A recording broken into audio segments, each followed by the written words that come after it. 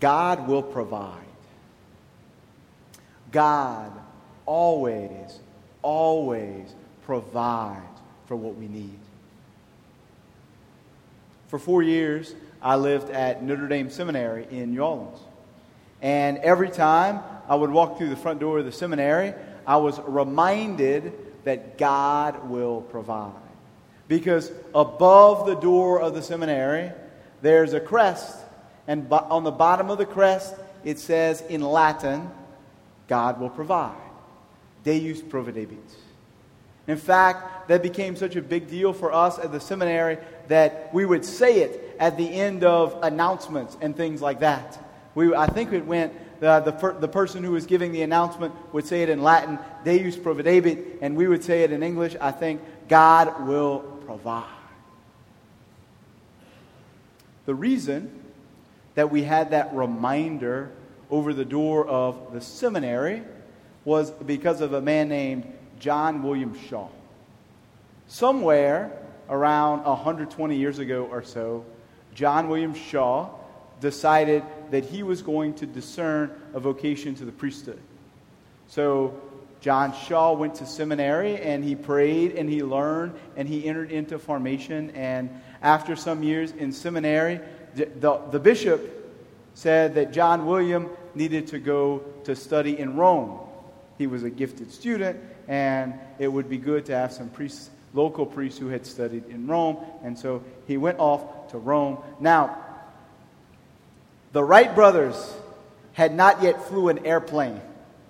And certainly no one had any idea how to take an airplane over the Atlantic Ocean at that time.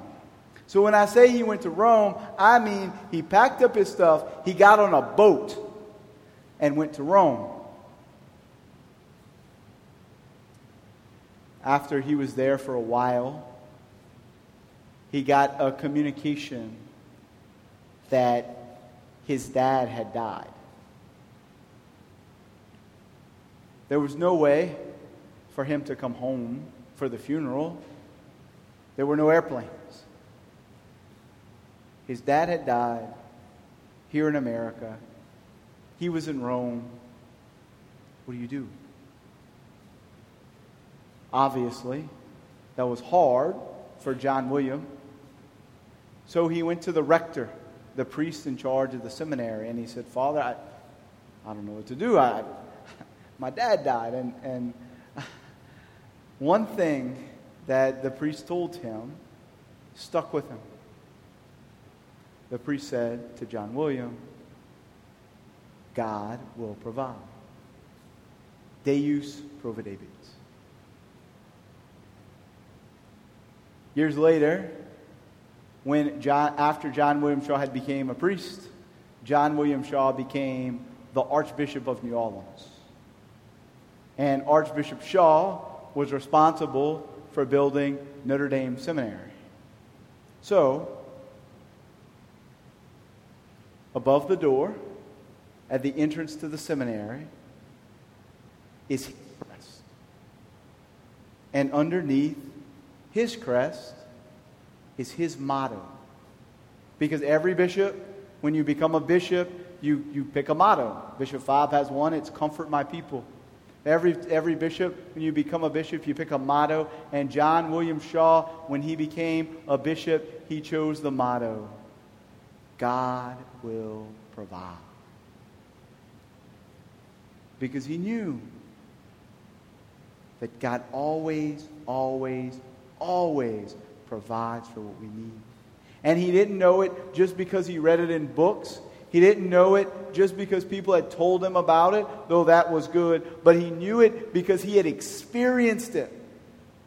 When his dad died and he was on the other side of the world almost, he knew that God provided for him. That when he went to prayer, that when he needed God to comfort him, that when he needed Jesus Christ to be with him in this time of mourning, in this time of being away from his family, that God did in fact provide. And then I am sure over and over again, God provided for Archbishop Shaw.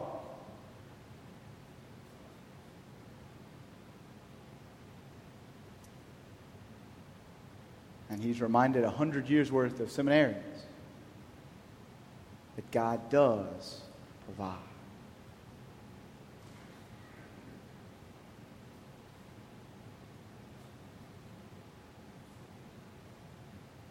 I was ordained a priest 3 years ago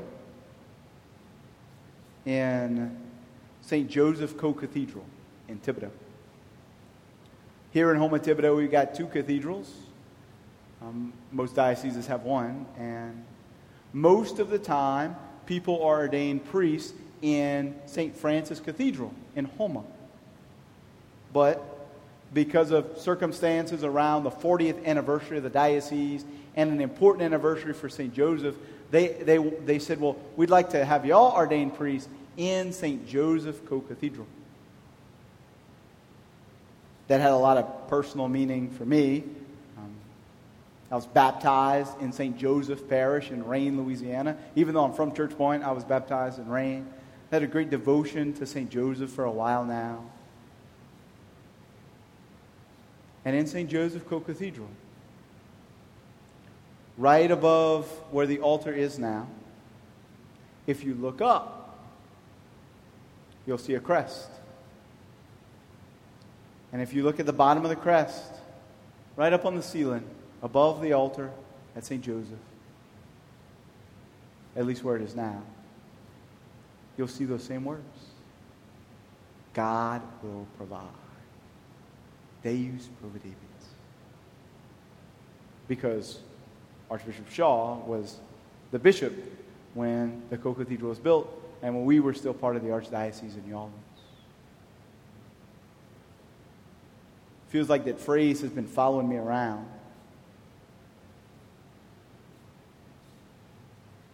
And I got to tell you, in my admittedly short life so far,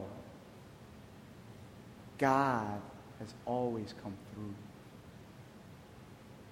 He's not always come through when I wanted, but He has always come through with what I have needed and with what is best for me.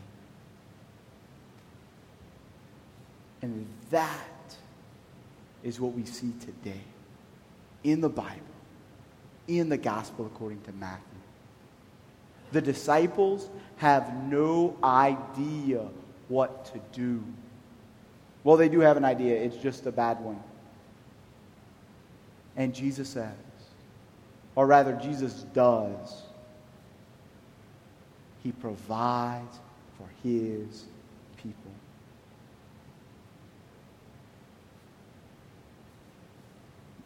Master, the day's over. There's no food around here. And the crowd is really, really big. Send them home. Jesus says, no. They don't need to go home. They don't need to go to the village. You give them something to eat. What are you talking about, Jesus? How often have you and I felt that? What are you talking about, Jesus? What do you mean? You want me to do that? You want me to talk to this person? You want me to pray in public? You want me to stand up for this person who's oppressed? You want me to wait and not do anything for a little while and trust in you? Jesus, I only got 5 loaves and 2 fish. I ain't got nothing else. I can't stand up for that person, or I can't talk about you in this public place because I'm going to get ridiculed. I can't wait and trust in you because I might lose something that's really important to me. Jesus, I'm worried about money, or I'm worried about a job, or I'm worried about a person, and I feel like I got to go do something, and I got to go solve it under my own power. No, you don't.